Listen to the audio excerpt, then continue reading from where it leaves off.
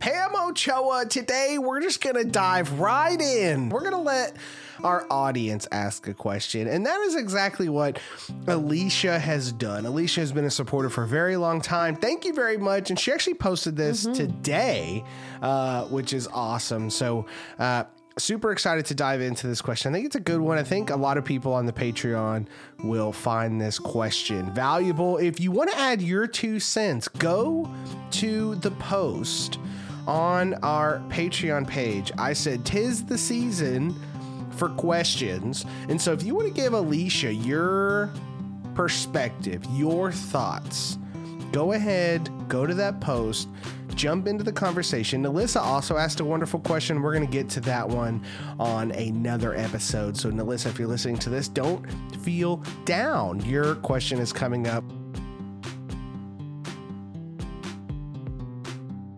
And her question reads, I'm really struggling with reading instruction. I teach 5th grade and we have longer blocks, so they get 15 to 20 minutes each day to read. We also have to do read alouds every day, which has become a waste of time. I find it easy to fit my fictional reading standards in with my read aloud, but I struggle with finding time to hit the informational standards. How do you teach your reading standards and the writing standards by only doing 1 lesson a day? Currently, I try and do 2 lessons, but it ends up cutting into their reading or writing time. I'd like to do 1 lesson a day, but don't know how to merge reading and writing into 1 lesson.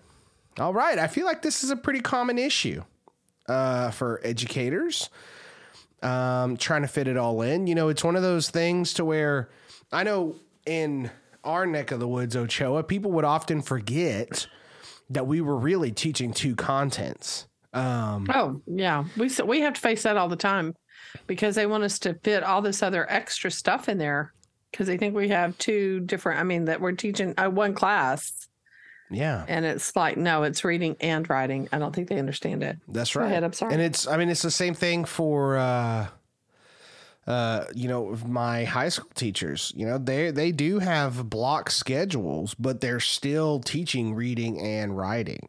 And so it's the constant debate of how do you fit it all in? There's different standards for each. How do you see growth in each? Do you split it into 2 lessons? Do you do 1 lesson? Do you go off and on? And so I feel like this is a nice little healthy conversation. This is something you've interacted with quite a bit. So let's start kind of before we get to almost solving the problem. Why do you think this problem exists? Like, why is it so difficult to conceptualize in a classroom setting, teaching reading and writing in a way that's combined? What is it that makes that difficult? Well, first of all, I think a lot of people don't understand reading instruction, and how it operates. And so when you're looking at the outside, now you're now an administrator. So, I'm not really talking about you specifically, but, we've had these conversations where Go ahead, are they talk reading? about me, Ochoa. I'm talking about you. Why are they reading?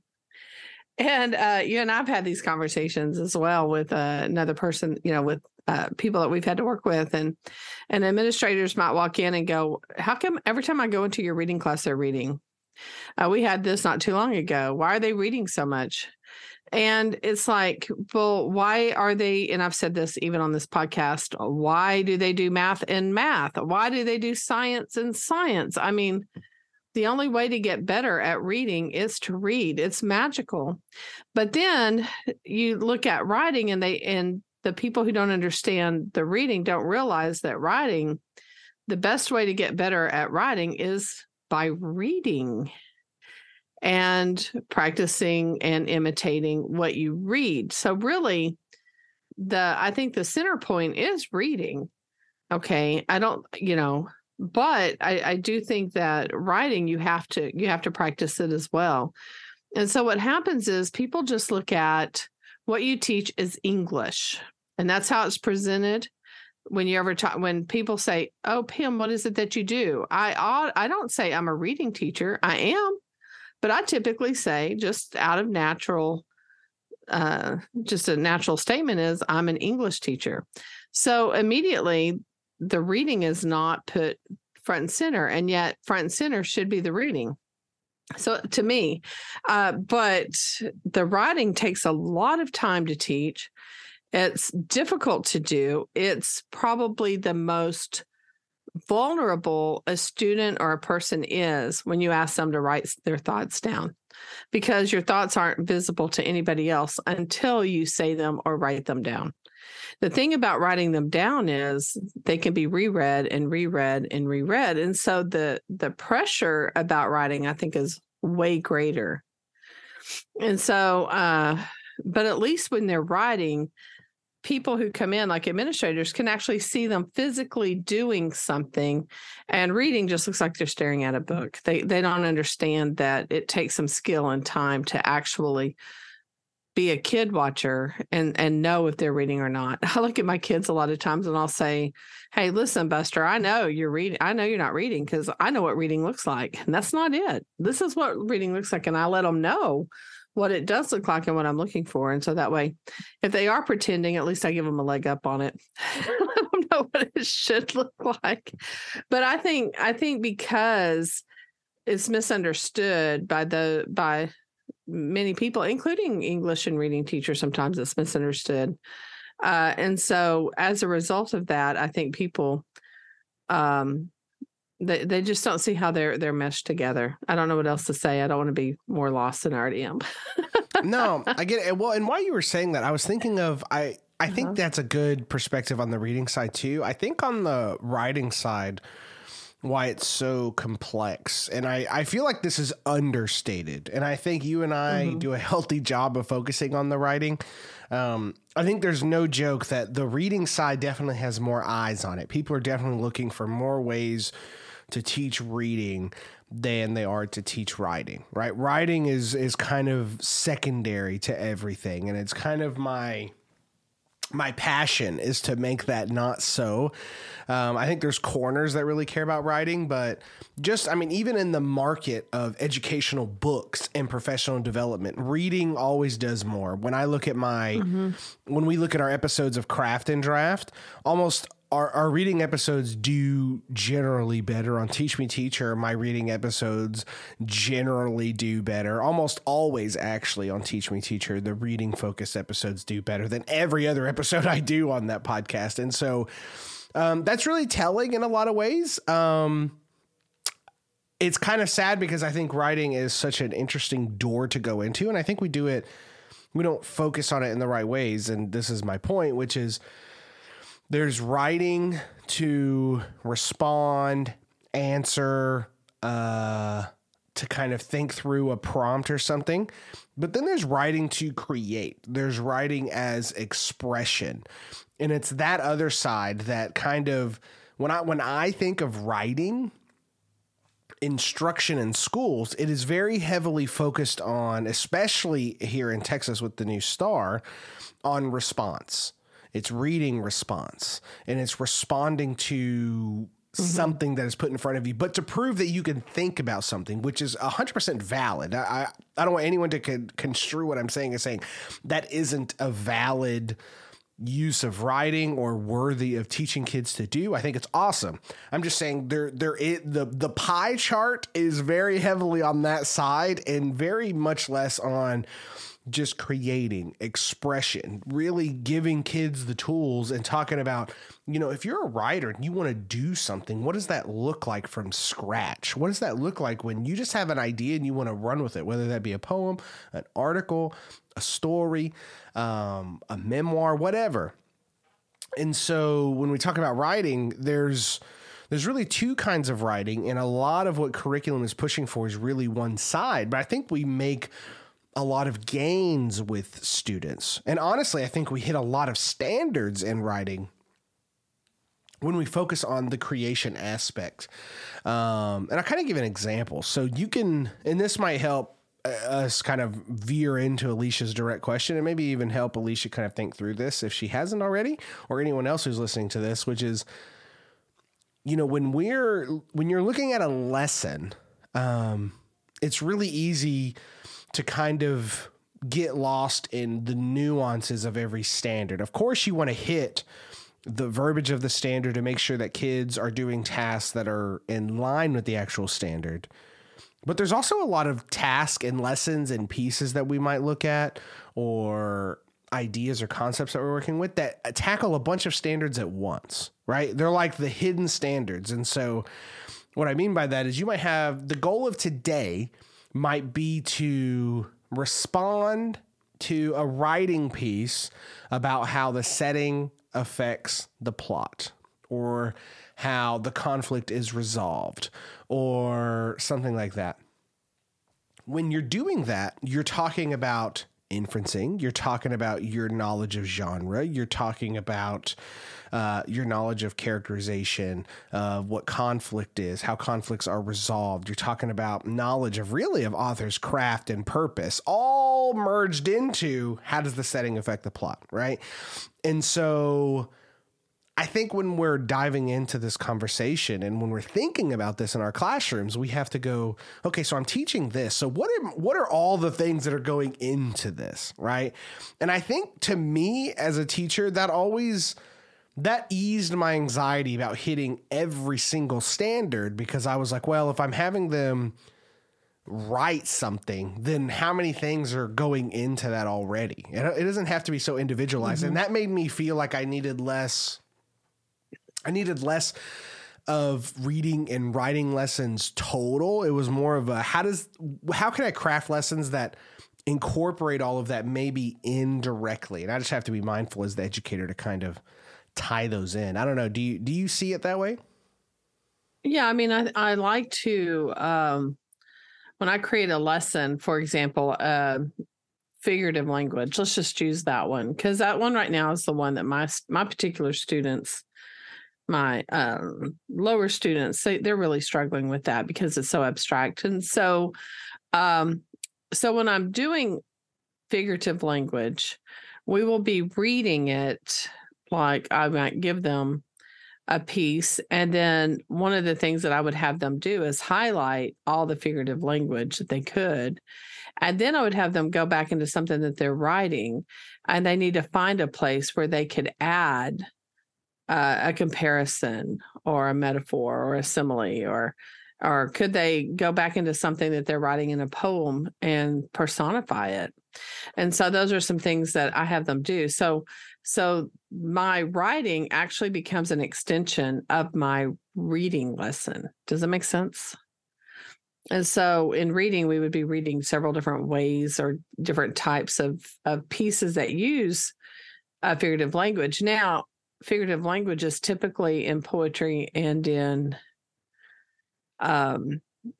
narrative, but it's also used in informational text. So I would find other texts where it might, because when they're well written, it's the voice that author or that narrator uses. And so a lot of times they have to compare something. It might not be as flowery, if you will, but it's still maybe imagery, if not anything.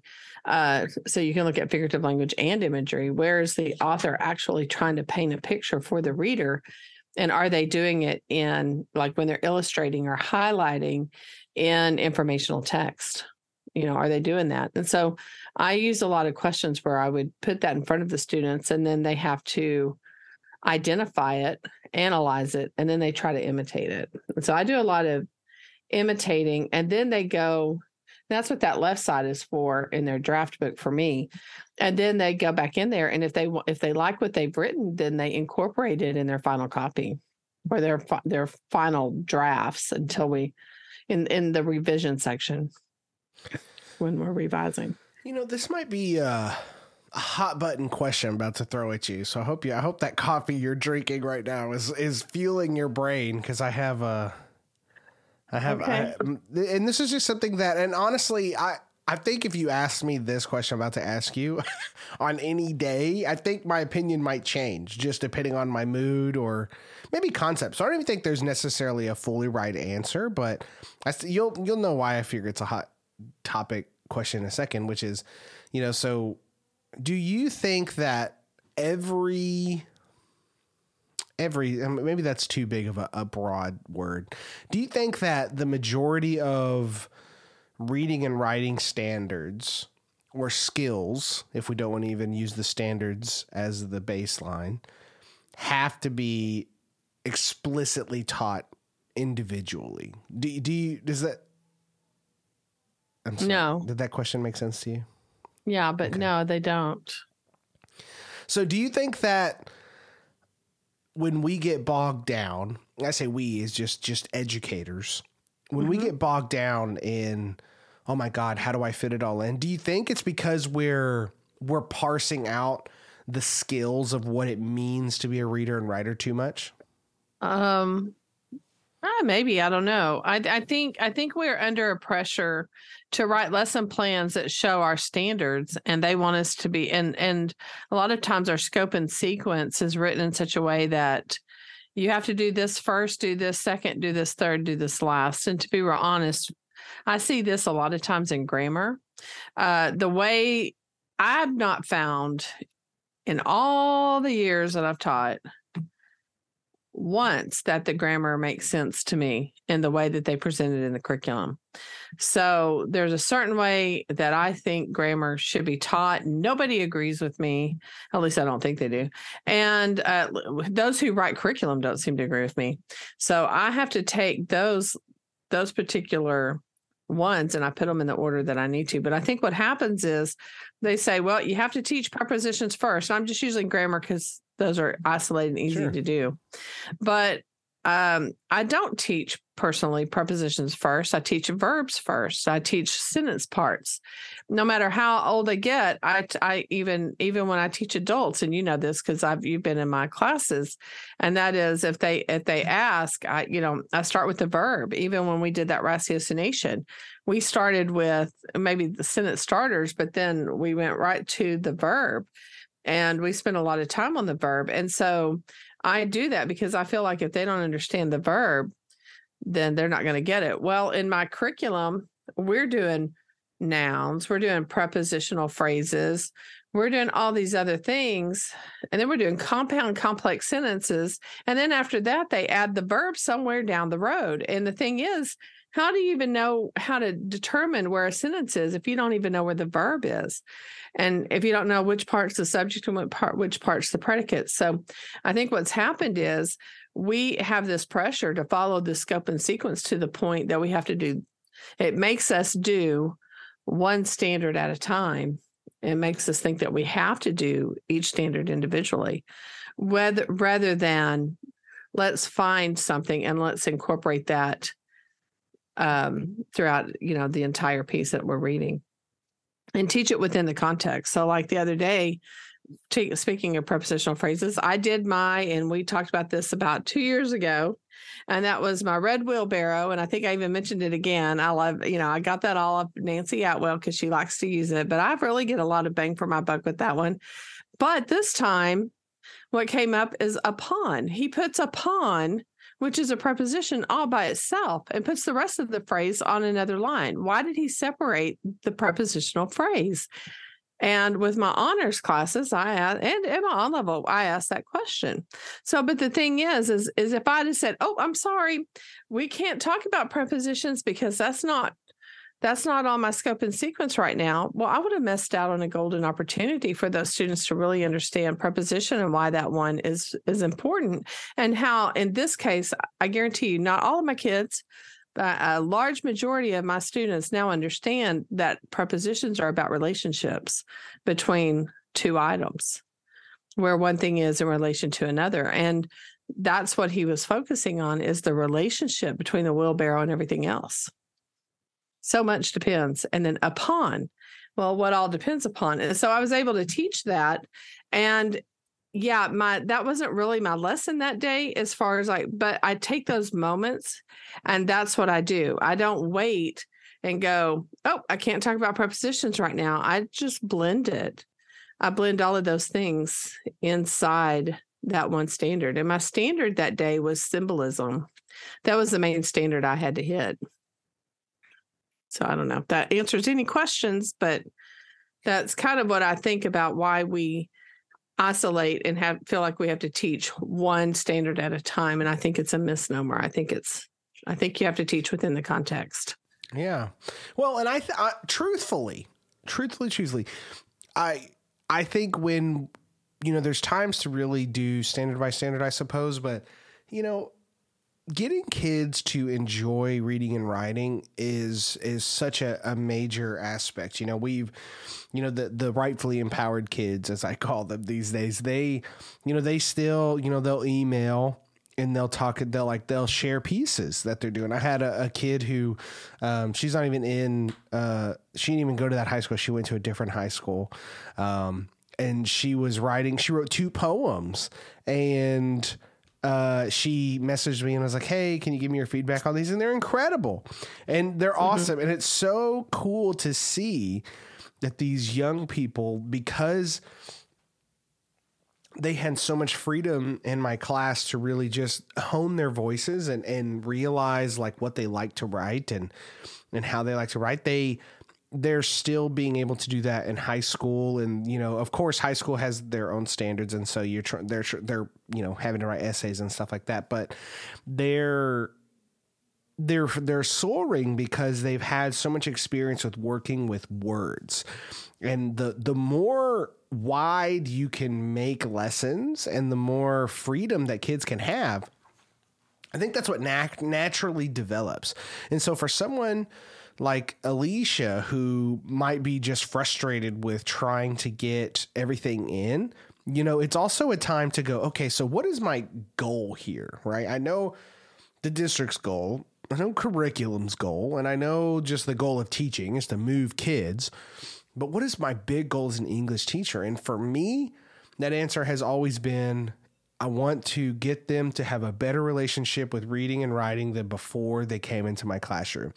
And if you do that, you're setting your kids on a path that is infinitely more positive than if they never had that. Now, with all of that said, when we're looking at just the nuances of teaching everything, I want to talk about, I've done it both ways, truth be told. I'm pretty sure you've done it both ways, sideways, and every way in between, just because you've had so many different situations. But for me, I had, when I really first started doing workshop, I had 2 separate classes. So I had a reading class, kids left, and then they came back and I had a writing class. So I saw the kids the same, but it was different little groups. And because of that, I did 2 lessons. Legit. We did 2 mini lessons a day. But I used the same piece in both. And so if I was talking about compound sentences, I made sure to read an excerpt or a piece or whatever that had those in there. And so at first we read it as a reader in reading class. Then when they came back, we read it as a writer. And so we used the same piece to do that. Now that was with 2 lessons, but that fit the structure. And so when we stopped doing that in our district and we combined it, I toyed with the idea of doing 2 lessons, but ultimately I decided to land on 1 just because I didn't like all right, here's my reading lesson. Now let's read for a little bit. And now let's come back together and do writing. I just kind of wanted to just transition directly over there. And so what eventually I started doing, and this was really the last 3 years of me teaching, which was I just decided what was my focus for that lesson. So I would, if it was a reading standard like inferencing or something, that didn't mean I didn't talk about the writing. It just meant what we did was, my ultimate focus was I need them to be able to infer this specific thing, whether it was an article, a poem, a story, whatever we're doing. That's my ultimate goal. As long as I get there, I'm good. But on the way there, so in my lesson plans, I would literally kind of draw out all of the little nuances we could hit on. I'm like, oh, there's figurative language here. Oh, there's a compound sentence here. Oh, this is a really interesting use of an M dash or a semicolon or something like that. And I would kind of draw that all out on my iPad or on a piece of paper, or just kind of type it out depending on the lesson or my mood, really. And once I did that,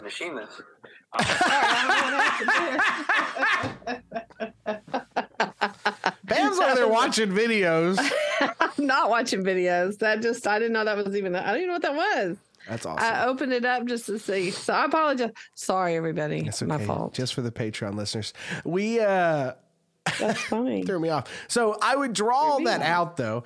And so when we went to the lesson, my students, I train them to go, okay, so we're going to read this as a reader first. So as a reader, what are we getting from this, right? When we go through that process. And then I would go, so how did they do that? Let's look at this as a writer. How did... Still doing it. Oh my God, Ochoa. Let me get this video off here. Stop for a second. You've got to get rid of this. I was watching the weather earlier, and it's now starting to pop up. I don't know why, but it's on my front of my thing, and I can't get it off. Oh my God, ladies and gentlemen, this is what I have to deal with. I don't know why it was up. It's just one that I was watching in the middle of it, and then the weather is supposed to get cold. So I know you've been very concerned about the cold weather. Very concerned. Anyway, sorry. Go ahead. I apologize. Oh my God. Anyway, I would draw this stuff out. And so when I would sit with students and we would go through these lessons, it cost us $5 to $10. It's just not going off. Just put I down. gotta get rid of my phone. Put down the phone. I'm gonna throw it over here. Maybe it won't, even if it comes back on. There. It's away. It's not anywhere near my desk. All right, go ahead. I quit. This is the end. No, it's not. You're just gonna have to cut that out. We'll see. I'm keeping it all in so they know what you're doing on the podcast. Oh, it was just my phone was up. Sorry. Anyway, so trying to get rid of it. Oh my God. So I would, with that, once I have all of that outlined, when we're going through the lesson and we're reading it as readers, we go through that whole process. And so I have all of that kind of pre-planned, but also let the conversation go where it needs to go.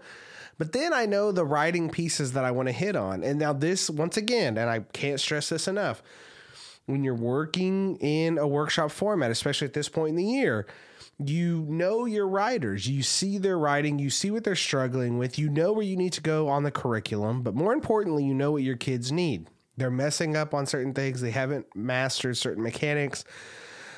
So I would try to incorporate that into all of it. And when we're having those conversations, it would just kind of be fly by. Like some of it would be freestyle during the lesson, but some of it would be like, hey, did y'all notice this sentence? Like, this is a really interesting sentence. And if I plan it really well, whatever I'm pointing out is something that they're struggling with, that they need us to kind of capture on. So I can get a grammar lesson in there incorporated with everything else that's going on, and ultimately do my goal, which is whatever standard is for that day, and kind of make sure that they can get that.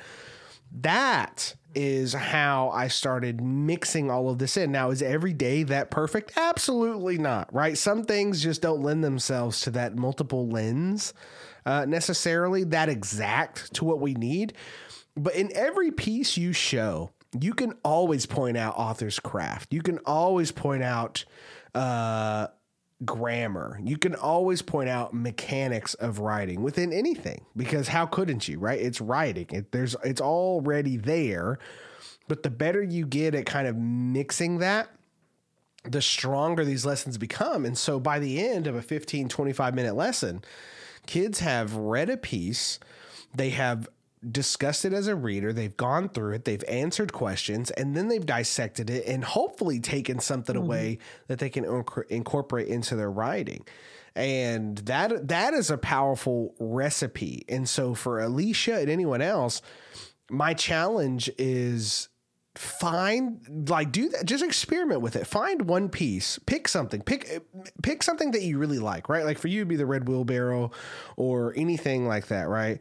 I mean, it would be any piece that you just really love, and dive into it and really just write out all the different things that you could point out, all the different things. That doesn't mean you have to do all of that, but just having that mapped out, it really helped me. And I think it can help other people go, oh, I could really take this in a lot of ways. And then put it in front of kids and see what happens, and then just tweak as you go, and maybe like, man, that really failed. We didn't go down any of those rabbit holes that I kind of planned, or maybe you did, but I don't know. That's how I kind of think about that combo. How do you go about it? The combo of using just when you're saying that, just blending it into, reading and writing into a single lesson rather than two. Yeah. Well, I was thinking, I want to go back to reading for a second, and then maybe this might, where it's just reading. And I was looking at Alicia's, just reading her question again, and she's talking about fiction, and then how do you teach informational? What I would like to do there is I would use my informational as background text for my fictional reading, and then I would have them research or whatever, write about whatever they want, but then they would find the informational in their research. And what I mean by that, I know that's kind of weird at first, but listen, if I was I don't know, give me something that's just kind of a, I don't know, fictional piece. I don't know. Do you have one that we've read that I know about? My brain's gone dead on it. A fictional piece. I don't know. I mean, there's a lot, right? So you don't know. See, I pitched. So you need to drink some coffee. No, I'm trying to think about. There's actually a piece. Let's do a callback to one of our earliest episodes, the Scarlet Ibis. Oh, okay. All right. So the Scarlet Ibis. Perfect. All right. So in the Scarlet Ibis, that's really it's about relationships. It's about going out too far. This boy he was born, right, and he had a brother that was born with some issues. Yeah. Correct. And then he wanted a real brother, a brother that didn't have issues. And so he pushed his brother too far. And the thing is they found a Scarlet Ibis. And the thing about a Scarlet Ibis is they have a certain area that they can live in. But if they get pushed too far, they get too stressed. And of course, that's what happened with the Scarlet Ibis. So the symbolism there is that this boy is a Scarlet Ibis. And sometimes you may want something so bad that you injure those that you love. And you can't go back when you make those decisions and change it. And so you need to be thinking ahead. I mean, that could be one way. This is just me off the top of my head on that particular story. But anyway, so now here's the thing. What do the students don't know? They don't know what a Scarlet Ibis is. So you could turn around and find non-fictional pieces about a Scarlet Ibis before you ever even read the Scarlet Ibis, for example. So you could go and find where they live. What are they? You could look up maybe what was wrong with the boy. You could find some background information. You can see, look at the setting and read informational piece about that setting. In other words, you can find articles if it was in the Carolinas, what's the Carolinas? What do they look like? You could have them look at maps and things like that. And so those are all informational text, and those could be a part of your read aloud. Your read aloud could, whether you don't have to make it a big ordeal, your read aloud could be that informational text that's going to set them up to better understand the background of their fictional reading piece, which in this case would have been the Scarlet Ibis. So I might look up the setting. I might look up storms that happen in these types of settings. I might look up, what is a Scarlet Ibis and where do they live and do they have a migratory route and what are their vulnerabilities? I might just look up some of that. And I might not even, if they're fifth graders, I might not look too much up, but just enough to give them some background information. And then we would read the story. And then the story is where I would actually teach a lot of those reading strategies, reading skills, let the kids do choral reading, non-choral reading, those types of things. And, but then now it's time to write. And when they write, they find maybe a topic of their own. And that topic could be a time when they could even think about, a response, just a natural response to what they read about. You could do it that way. Or you could actually give them a line from either their fictional piece or their non-fictional piece. You could give them something there, or they can get a topic and they could write about it and then maybe make a story out of it. So they could do several things just with this one activity. Does that make sense? This one fictional piece. So everything would be wrapped around that fictional piece. Mm-hmm. I don't know. What's your thought there? I don't know if that's going after what you were saying, but that was where my mind was going. But I would, that's what I did. Like the other day, as I told you, we did, oh, by the way, I finished The Outsiders. How many months did that take? About 3. Oh anyway, my God, so I would die.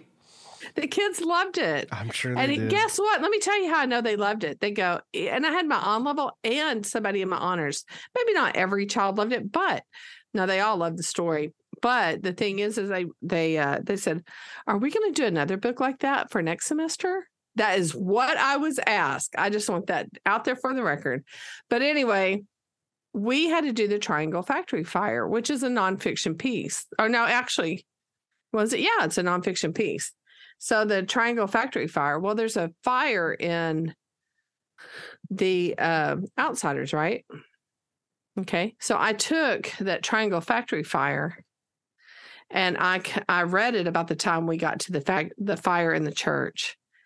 And we talked about why, because you know how you work with teams, and so you have to kind of go along with what your team wanted to do, and this is what they wanted to do. So I took what they wanted to do, which was this Triangle Factory Fire, and they wanted to work on a particular some of the standards and things like that for reading. But what I did is I thought, well, but I'm also doing the Outsiders, and I didn't want it to seem like it was just I'm jumping back and forth and doing whatever. So I was always trying to find a tie into these informational pieces that we're doing. Does it make sense? And so what we did is we looked at at the same time the writing that we were supposed to be doing was informational. Okay. And so my partners wanted to give them a prompt, and their prompt, because my one person that I work with is right now not really a workshop teacher. She's brand new and she's not quite got her head wrapped around it.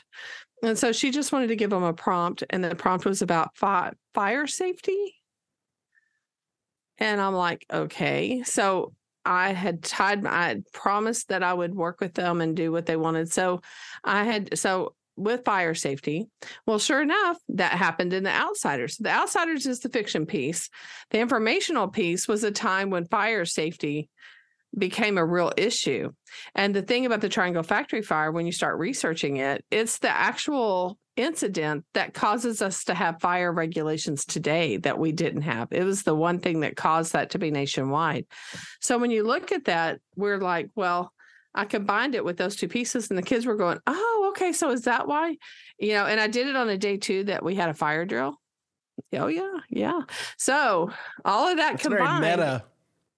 It was, but it did work out. Actually, the fire drill, I think that just happened, but it just happened to be on that particular day, and that was weird.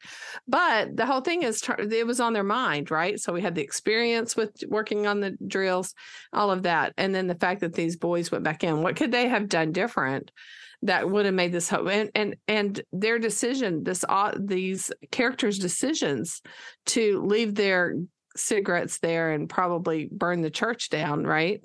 And then to go back in, what were their decisions? And if they would have had the fire safety regulations and had followed them, how would the book change? And so that's kind of what we did. But I combined my fiction and my nonfiction piece, and then they had to write from that. How they just wrote a response. And so some of them, when was a time where safety was something important to you? And so that's just kind of what they wrote, and they got to choose their own pieces. But in the end, my informational piece was that my kids had to write was anything of their own topic, because I always do that. That's what I always do. So I don't know, but that's how I combine everything together. I don't know if I'm helping. Yeah. I mean, it really is. It's kind of anytime we're answering very specific questions, like there's so many things in there. So I think we do best when we really just give a bunch of options for people to kind of just think through. You know how it is, because right. When you're thinking through your own issues, sometimes it's just good to just talk about ideas, because sometimes hearing ideas that don't work help you hone what you want to do. So hopefully that's what's happening with Alicia. So I have a question then. Were you saying that my idea did not work? Is that what? No, I'm saying if it didn't, that would be the ideal case. I'm just teasing. Just throwing that out there. But I mean, truthfully, and here's the thing. Alicia is already, I feel like she's leaning into what we advocate for a lot, which is awesome, which is, you know, she's wanting to really get the most bang for her buck. She wants her kids to read a lot. She wants them to write a lot. She's really honing in on some of the harder to reach standards, right? It's really easy to conceptualize some of this stuff through fiction, but it's a lot more difficult for nonfiction or some of those other tasks. And we know kids struggle with nonfiction the most. We know they struggle with the genres that they don't encounter all the time and the genres that they don't always want to independently read, right? And so that's where it becomes like for her read alouds, I know she's talking about how they're wasted time. I'd be interested on a follow-up, Alicia. Go ahead. Why you feel like those are wasted time. Now, I'll say just straight up, I've never really been a read aloud person. I think they're valuable. I know Ochoa, so she can speak to that in a minute. And I know a lot of educators who really do love them. I never really cared for them. I treated my mini lesson as the read aloud because I would often read them aloud, or we would watch slam poetry videos, or get something like that out of it. And that's how I kind of got that. I do now. Our partner, who we've mentioned a million times on the podcast, you know, she has definitely done tons of times where she just has a book that she's reading aloud and uses that as a little bit of an anchor text for a whole class. And they also have their mini lesson, and they also have their independent reading. And so that becomes difficult for that nonfiction side. I know Ochoa has had a lot of success with some nonfiction picture books, which totally exist. I don't think they're talked about as much, but they definitely are really interesting. I know Ochoa can probably name a few that she really likes, but in terms of that, getting all of the kind of other standards in there, you know, I think just finding stuff that really does that. Like we've said this before, like great nonfiction. I think we said it in the last episode that just got published, but great nonfiction has great narrative, right? Like there's very few really interesting nonfiction pieces that don't have some type of narrative drive to it. It doesn't have to be a story, but something that really connects it. Like, I mean, even Newsela or Newsela has, like, most of those articles have some type of narrative underneath the facts that they're trying to give, right? It focuses on a kid, it focuses on a family, focuses on a country, whatever. And so I think incorporating those in there helps kids realize that writing is writing, story is story. Now, we read different genres for different purposes, and we read them differently. I read epic fantasy entirely different than I would a popcorn fiction novel that is just meant to be read in a few days. Like epic fantasy, like books that I really enjoy on the epic fantasy, like they take me like a month or two to really go through because I read them slow. I want to be in the world. I want to do that. But if I read like The Devil in the Blue Dress, for instance, which is like one of my favorite cop crime novels, it's absolutely amazing. That if I read that novel, I'm reading it entirely differently. I read it in like 2 days. It's very fast. It's very plot driven. And so I think just teaching kids that is that, you know, hey, this has story too, but we're just, when we're reading this, we have to be, as readers, if we're reading an article, we have to really think about, you know, is this true? Why would they be saying it this way? And I think that's interesting to kids. I think kids know this stuff in their own worlds. They know that, well, it depends on your age group, but a lot of kids know that, like the streamers they watch in video games, for instance, that, you know, the headsets they wear is paid advertisement, right? The advertisements that are in, you know, TikTok videos, a lot of kids are really savvy about that. And so they realize, oh yeah, I might like this video, but this person's clearly advertising the makeup that they're using in the video or something like that, right? And so I think it's interesting to kids to show them that. It's like, why would they word the title like this? Like, why would the article have this title? What are they trying to do to you? What are they trying to make you think, believe, feel? And I think if you play with that idea, but also hone that with fiction, right? Why would the author word this? Why would the author put this emotional scene at this point, right? why is the burning of the church such a specific event in The Outsiders with the character arc and everything? Merging that with why would an author of an article put a tragic event at this point in an article? I think those are equal skills, just for different purposes.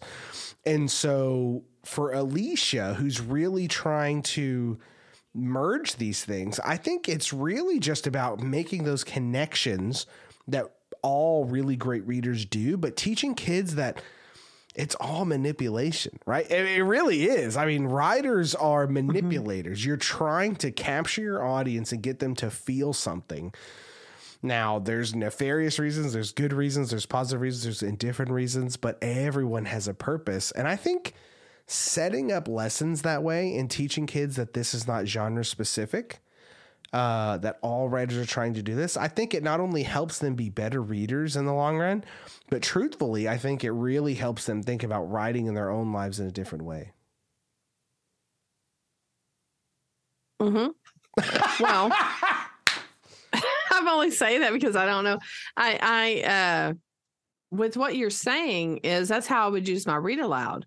In other words, when I get to those points, I'll be reading my nonfiction piece. Right. Okay. And then I'll go, oh, look, the author here just now, it's highlighting. I wonder why this is so important. And then I bet we'll find out later. And then I go, oh, yeah, look, here it is. This is why it's important, because it connects to this. These two things are connected. And then I read on a little bit more. And I might say something like, why did the author, include this paragraph here? What is the purpose of this paragraph? Let me see if I can figure out, how does it tie to the thesis statement? Oh, this is a transitional paragraph. That's what they're doing. They're moving from one idea to the next because they're comparing two things. And so that's how I do my read alouds. And I would stop and maybe even ask the kids the question, but in a true read aloud, I'm literally doing the thinking out loud that I would be doing as making those connections you're talking about. That's what I do in my read aloud is I make those connections. I might not read the whole piece, but I'll read a piece of it. And then I'll say, okay, I want you to partner up and then y'all read the rest. Partner A, read this part, partner B, read this part. And I want you to go through and find out and highlight what you have noticed about what the author is doing and why the author is doing it. And then on the side, write down why you think the author is doing those things. Why did the author allude to another article? Why is that article important? Where did the author point to an expert? So a lot of times I will do a lesson on what are all the elements of nonfiction. And then when I do my read aloud, I point those out during my read aloud, the elements. And so I wonder why this picture is so important. Why did the author use this picture and not something else? What is this statistic telling me about this whole piece, and how does it tie back to the thesis statement? I wonder how the author ended this piece. Most writers, they tie back to the thesis. They restate it. Let's see if this author restates it. Let's look as I read on. And then we go back through. So I might read the whole piece, and then I might come back and do that the second time around. I always stress to my students that we read pieces more than once. The first time to read it just so that we understand it. The second time we analyze it. And then I model that for them. And I might model it all the way through the first time. And then after that, I might model a piece of it, whatever I'm focusing on. I'll do that. So it goes with what you're saying. And I agree with that. But that's also how I do my read aloud is whatever you're pointing out. I actually model that as me as a reader. And I said, what I want you to do is listen to me today. And I'm going to tell you what I'm thinking about while I'm reading. So I'm going to pause. It's going to be a little different, but that's what we're going to do. And if you catch anything that you think I should have thought about it, I want you to let me know. Raise your hand if there's something you have a question about. I might do it that way. I change it up a little bit, but I do read aloud, especially at the beginning of the year quite a bit, or when we're doing something new, a new genre. I might do it at least once. I definitely do it with poetry. I always do it with poetry. And I'll teach them, this is how you should read poetry. And then, like you do, I show them other people reading it. And then we say, how did that author read it? How would you have read it? Do you pay attention to the punctuation? Why did this author not include any punctuation? What's the purpose in that?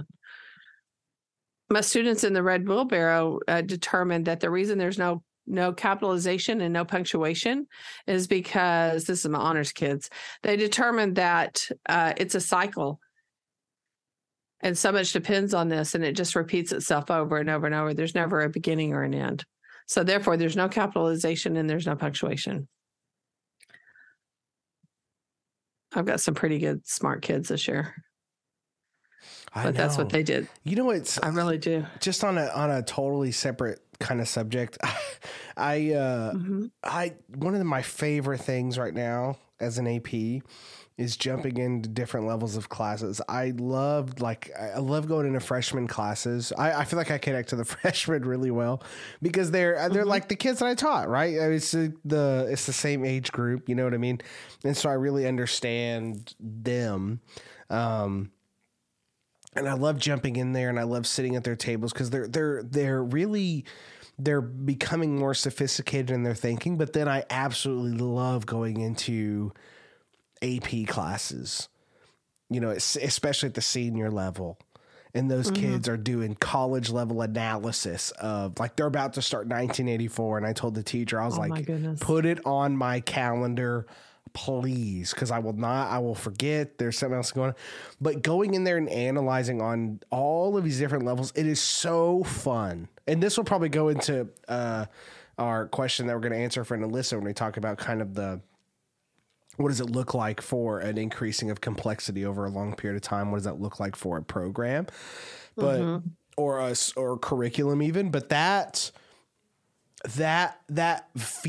what I get to do, you know, when I have the time, I don't always have the time, but when I do get to really jump in, it is so cool to see just the increased complexity and really see the sophistication of, you know, the difference between, you know, 14, 15-year-olds to 17, 18-year-olds and their analysis of literature with great teachers. It is so cool. And I think that's kind of where, you know, ultimately this is probably a nice little, at least my capstone to this conversation, which is, you know, I think we worry a lot about the growth that kids have under us. And I think that's admirable, really. I think all passionate teachers really care deeply about moving kids in the right direction and being a positive growth percentage, you know, for that we are that affecting them in specific ways in our classrooms that we can measure. But ultimately, I think it's time. Like, you have the kids you have. You cannot get them into levels that they're not ready for. It's all building blocks. And it doesn't mean it's completely narrow. I've always said kids don't grow in reading and writing on a narrow continuum. There's a bunch of different ways that kids kind of adapt and develop in those things. However, with that, it's we are responsible for really enriching the lives of kids. So if that's what your lessons are doing, then keep going. Like, just have confidence in the process. And I know that's easier said than done because there's so much pressure on what we have to do in the classroom.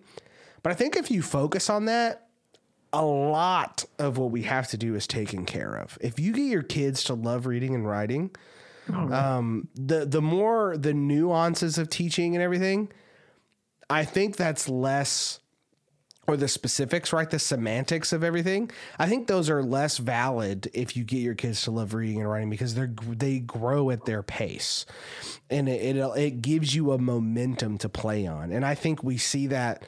I think we see that in really strong groups of kids, right? When you have a really strong group, that momentum happens naturally because they're already readers and writers, sort of, right? They already have the skill set, so the momentum goes. And it's hard to create the momentum with kids who might be struggling or kids that have big gaps, which we've also faced. But once you get that going and focus solely on that, I think a lot of this really just kind of takes a backseat. Not that it's not important, not that we shouldn't be focusing on the standards and the intricacies. I think Pam and I have stated what we believe about that ad nauseum on this show, both bonus episodes and on the free feeds. But truthfully, getting kids to love reading and writing is 80% of the battle. Getting that momentum going, and then it's all about honing from there. So, for people who are feeling like Alicia, who are, they feel like there's wasted time. They feel like they're being pulled in a bunch of different directions. They feel like they don't know where to focus their time. It's really about, are my kids reading and writing? Yes. Okay. So let's figure out creative ways to kind of to hone this in for what they need. And, I think you're set. I'm sure Alicia is, someone who joins us on Patreon and listens to Craft and Draft, and it's such an inside baseball podcast that I'm sure she's already moving kids in the right direction. So nothing but positive stuff to say for her, and I'm sure it's awesome. But that's my capstone. What's yours, Miss Ochoa? Well, I just wouldn't beat myself up if I don't get 2 lessons in. I would just get my lesson in, and I would really connect and teach within the context, and then go back in and, like you said earlier, just kind of see how many different, just list. This is a lesson that I did, right? This is the reading and the writing that we did today.